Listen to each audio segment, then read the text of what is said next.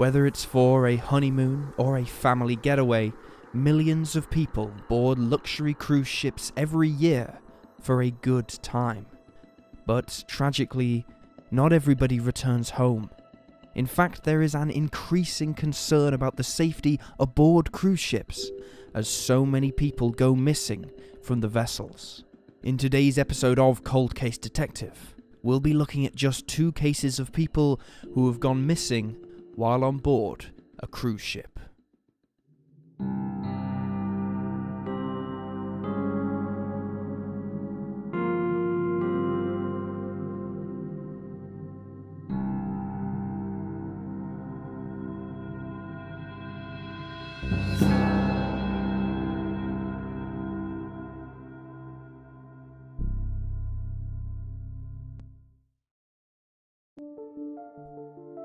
George Smith IV. Born October 3rd, 1978, George Allen Smith IV was 26 years old when he went missing while on a cruise ship in the summer of 2005 during his honeymoon. On June 25th, 2005, George married 25-year-old Jennifer Hagel at a cliffside wedding in Newport, Rhode Island, which his sister Bree described as a storybook ceremony. George was set to take over his father's liquor store business upon his return to the US. His new wife, Jennifer, had recently completed a master's degree in education at the Roger Williams University in Rhode Island and was going to start a new job teaching 3rd grade children after the summer. 4 days later, on June 29th, the couple boarded the Royal Caribbean cruise ship, the MS Brilliance of the Seas, ready for their 2-week honeymoon, which would take them around several Mediterranean countries, including Italy, Greece, and Turkey. The pair boarded from Barcelona in Spain. Several days into the cruise, the couple made new friends, most of whom were other couples, but one particular individual was a 20-year-old man named Josh Askin, who was attending the trip with his family. Josh met Jennifer and George while the group visited Florence in Italy. On the night of July 5th, however, things on the cruise ship took a turn. CCTV showed Jennifer and George entering the 3rd floor casino at around midnight. Beforehand, the couple had spent the day in Greece and had dinner together, toasting to their future together. The CCTV footage of George is the last footage of him. While in the casino, George drank absinthe, which had reportedly been snuck on board as it was not available on the ship, with Josh Askin and 3 young Russian-American men that he had also met, named Gregory Rosenberg, Rusty Kaufman, and Zach Rosenberg. Meanwhile, Jennifer was allegedly getting close to one of the crew members. The pair flirted back and forth, which upset George, and he and his wife entered into an argument that resulted in Jennifer kicking her new husband in the crotch before storming out. This was reportedly around 2:30 in the morning. According to Josh, the men partied late into the night, and when they decided to eventually return to their cabins, they realized that George could barely walk, and so they accompanied him back to his room. However, George realized his wife wasn't there, so they all went looking for Jennifer together. When they couldn't locate her, the group of men returned George to his room once again. According to Josh's story, he went to use the bathroom, and when he came back, the other men had taken off George's shoes and put him to bed just after 4 a.m. From here, the 4 men claimed that they stayed a short while in the room, then returned to their own cabin where they ordered a large amount of food, so much food that they took pictures of it and of themselves with their meals. However, according to a Californian deputy police sheriff named Cletus Hyman, who was staying next door to George, this was not the case. He called to complain about the noise levels in George's room, and claimed that this was not the first time he had done so. Hyman watched out of his peephole and saw 3 men leave George's room and walk down the hallway. He heard George ushering people out of the room beforehand. It's unknown who exactly Hyman saw leaving the room. Shortly after this, he heard a, quote, horrific thud. It sounded like someone had fallen onto the balcony, and that the sound had caused vibrations in his room. This was around 4:30 a.m. Around this time, Jennifer was found passed out in the hallway of the ship by some of the crew, and has very little memory of what happened after leaving the casino. At 7:30 the following morning, passengers of the cruise noted a huge blood stain on one of the awnings of the ship and alerted the crew members. Jennifer assumed her husband was sleeping elsewhere and left for an appointment she'd made for the two of them at the on-board spa. She was later alerted by the ship's crew, and it was realised that George must have gone overboard somewhere between Greece and Turkey. Early on in the investigation into the disappearance of George Smith IV, the captain waved the incident off as an accident, but many online sleuths, along with George's family, are not so sure. Small traces of blood were found in George's cabin, and the investigators working the case treated it as a homicide. On July 29th, the FBI announced their involvement with the case. The bizarre tale received much media coverage from the likes of Geraldo Rivera, 48 Hours and Dateline NBC, who made the suggestion that it was a robbery gone wrong. The case even inspired its own made-for-TV movie called Deadly Honeymoon. In 2012, the New York Post reported that the case had been handed over to the Mafia Division of the FBI. It is unknown why. In 2012, Mike Jones, the Smith family lawyer, accrued documents from the cruise company which raised doubts about the accounts given by the 4 men who accompanied George back to his cabin on the night he went missing. According to them, they ordered a massive amount of food, but the cabin has no record of this supposed room service order.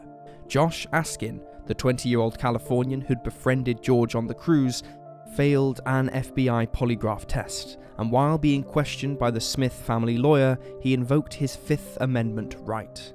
One of the Rosenberg cousins' polygraph tests with the FBI came back as inconclusive.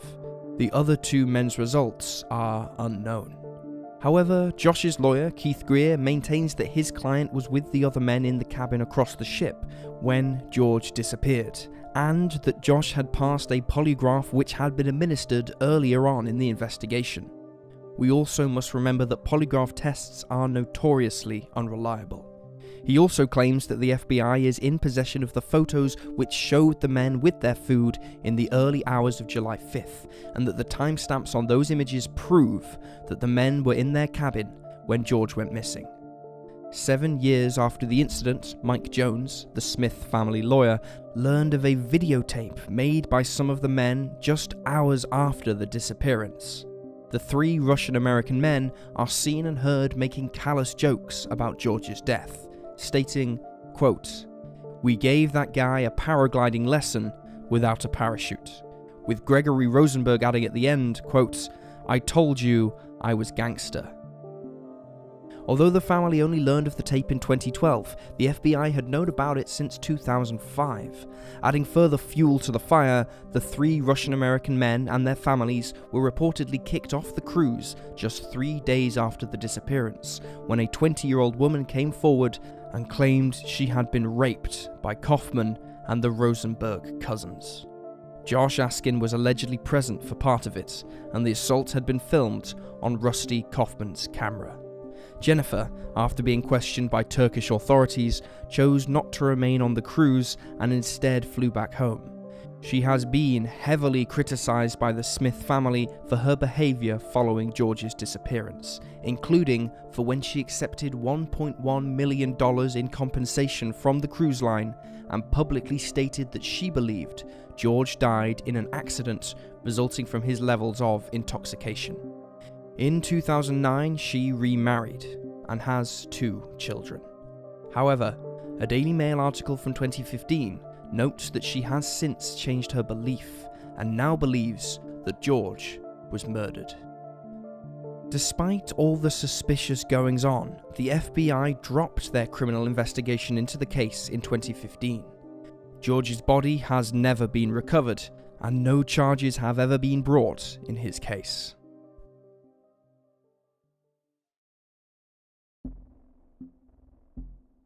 Li Yinglei. In February of 2017, 36-year-old Li Yinglei, who often went by Angie, boarded the MSC Cruises MSC Magnifica for a 10-day Mediterranean cruise with her husband, Daniel Belling, and their 2 children, aged 4 and 6. The family departed on February 9th, but when the ship returned to Italy on February 19th, only 3 of the 4 family members left the MSC Magnifica. Daniel and the 2 children were about to board a flight back to their home of Dublin, Ireland, when the Italian authorities approached the family and brought the 46-year-old, who was an IT consultant, into custody. The children were collected by their paternal grandparents, who lived in Germany. The ship's crew realised that someone was missing due to the onboard security measures. It was detected that 1 less person had passed through the ship's turnstile while leaving, and the crew managed to narrow this down to Daniel and Angie's family before alerting authorities. Daniel was immediately treated as suspect number 1. He had told nobody that his wife was missing. He had not raised the alarm or even seemed concerned that she was simply gone from the ship. He also gave the police conflicting information. Daniel told authorities that he last saw Angie after the ship stopped at the Greek port. She apparently stayed on board while he took the children out on an excursion, and when they returned, she was gone. He explained that his wife was very unhappy and ready to leave the cruise, and that she often disappeared from family vacations. He assumed she was hiding out somewhere and would meet them in Italy, or perhaps she had left for good this time and returned to Dublin. When she didn't show in Italy, he guessed that Angie had escaped their marriage and returned to her native China, claiming that she had threatened to do this several times before. Angie was last seen by crew members on the 2nd day of the cruise, February 10th, where an odd interaction by the couple was seen by employees of the gift shop. Reportedly, Daniel had stormed into the store, pulling out a pair of trainers from his backpack and saying to his wife, quote, "Put these on instead of your sandals and shut up." Witnesses claimed that Angie looked shaken after the interaction, and none of the crew saw her again. She was absent at mealtimes. The children and Daniel ate alone, and Daniel reportedly told the maid that they did not need to make up the fold-out bed, as there was only 3 people sleeping in the room now, and they would share the main bed. There are mixed reports about Angie's possessions, however. Several articles claimed that her phone, passport and suitcase were missing, while most claimed that Angie had left them behind. Daniel had apparently packed up her belongings and planned to take them back with him to Dublin. It's unknown how or why Angie would have left without her possessions, particularly her phone and passport, since she was in a foreign country. Contradicting his earlier statement, Daniel at one point claimed that Angie had gotten off the ship in Greece after all, to meet for business with the Chinese community that resided there. Angie was a wedding planner with her own business named Cinderella's Wedding, which she started up in 2015. The business was aimed at Asian brides and grooms, and offered dress rentals and wedding photo album design, among many other things. Another contradictory statement was offered by the children, who said that their father asked them to stay in the cabin one night while Daniel and Angie went out, but their mother never returned. Angie's mother was not alerted to her missing daughter by Daniel or the investigators. She found out through a friend who could read and speak English and who found and translated the article for her. Upon hearing that Angie was missing, her mother confirmed that she had not returned home to China. She also said in a sworn statement that her daughter and her daughter's husband frequently fought and had a tumultuous marriage. After one particularly bad argument, spurred on by Daniel taking the children away to Germany for 10 days without saying anything, Angie reportedly ended up with bruises on her wrists. As a result, she kicked her husband out of their shared home, letting him in the next day only so he could have breakfast, take the kids to school, and work from home. Despite this, Angie's mother denies thinking that Daniel is involved in her daughter's disappearance, claiming that she had a good relationship with her son-in-law and that he is a, quote, very good person. She also went to visit him in prison in Italy. She did, however, add that she didn't believe her daughter would leave her children behind or commit suicide. Angie's mother last heard from her daughter on February 7th, 2017, just days before the cruise. Cruise ship workers also noted that one of the Bellings' children was found wandering the ship alone and crying on the evening of February 15th. It's unknown why or if this has anything to do with the case. Some articles about the family claim that they were struggling financially and ask how the family afforded to go on the cruise in the first place. Then, On April 8th, 2017, investigators thought they'd finally cracked the case when two men working on their boat in the town of Rimini on the Adriatic coast found a dark blue suitcase floating in the water. It crashed into their vessel, so they hauled it from the water and noticed its considerable weight. When they opened it up, they found the body of an Asian woman wrapped in black bin bags. When authorities arrived, they immediately suspected that the body belonged to the missing 36-year-old Li Yinglei. However, there were a few things that didn't seem to add up. Firstly, if the case had been thrown overboard, it must have travelled 750 miles out to sea, and it simply did not show that kind of wear and tear. Secondly, witnesses noted that the Belling family carried matching, multicoloured cases. They did not own a dark blue one. A day later, authorities began to really have doubts when they realised the woman in the suitcase had longer hair, was much thinner, and even a little taller than Angie.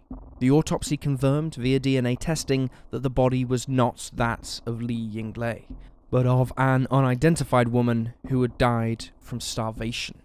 The woman's body bore no signs of violence, and law enforcement believed that she went into the case and bin bags while alive.